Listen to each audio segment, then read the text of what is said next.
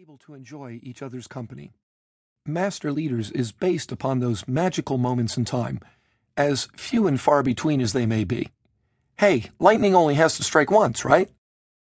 As a bit of quality control assurance, after I completed the manuscript, I ran it by all of the leaders I had interviewed to be sure they were comfortable with how they were represented in these conversations.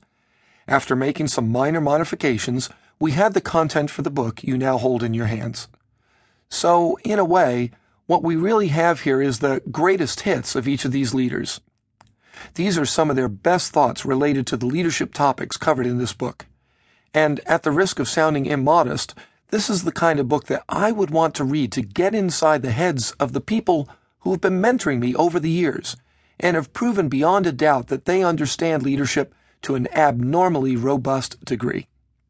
As an author of nearly 4 books about leadership, faith, and cultural dynamics, I have entered every book project with high hopes and pure intentions, but have completed each project with various emotions.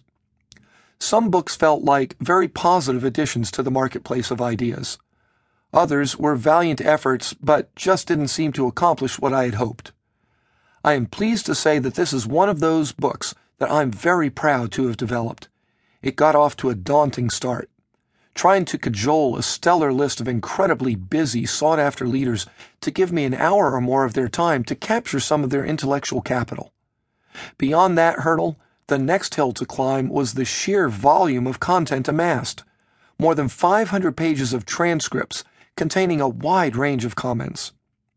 Making sense of all that initially felt like a hopeless task, but in the end, by the grace of God, this wound up being a truly enjoyable and educational challenge that I believe will help people get their heads and hearts around the critical dimensions of leadership practice.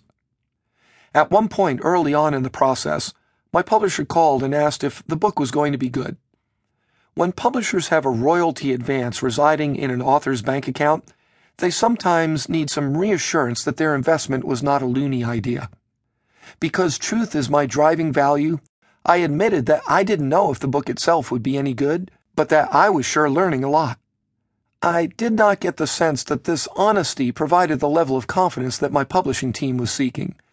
Clearly, I had not learned all of the leadership lessons imparted by my mentors. But then, I wasn't finished conducting the interviews and developing the manuscript. Now that the book is completed, I can honestly tell them, and you, that I am excited about this resource. I believe it is readable, credible, insightful, and practical. And it is my sincere prayer that you find it to be exactly that way too.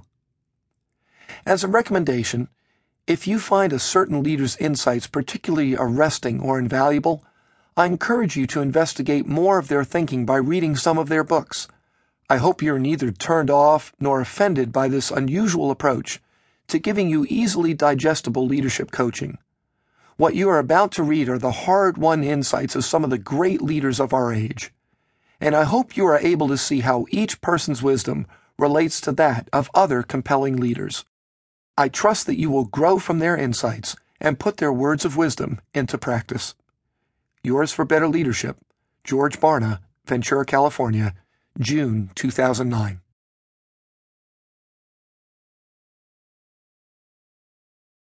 Introduction. Leadership Fantasy Camp. What's your fantasy? I suppose we all entertain fantasies from time to time. If pressed to confess mine, I would have to include a last-second swish from the top of the key to nail down the championship for the Lakers, turning in a stellar performance on bass guitar at a sold-out concert as part of Eric Clapton's band, and penning a bestseller that becomes instrumental in transforming millions of lives. Oh, and one more. I'd love to spend a day in conversation with the best leaders in the country to discover personal insights on how to be a better leader. Have any of your fantasies ever come true? Well, strangely enough, my leadership fantasy was about to come true. I had just arrived at the arena where the Master Leader Conference would be held over the next couple of days. A few months earlier, when I initially saw the lineup of leaders coming to speak at this event, I had nearly fallen off my chair.